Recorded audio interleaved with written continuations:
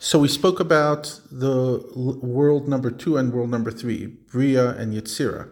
What about world number 1, Atzilus, the highest of the worlds? What do we know about that?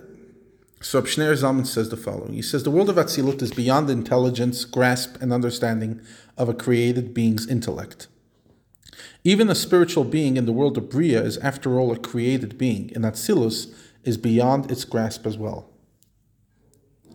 Because in that world, everything is united within Hashem. There's no subdivisions. There's like different things going on their own.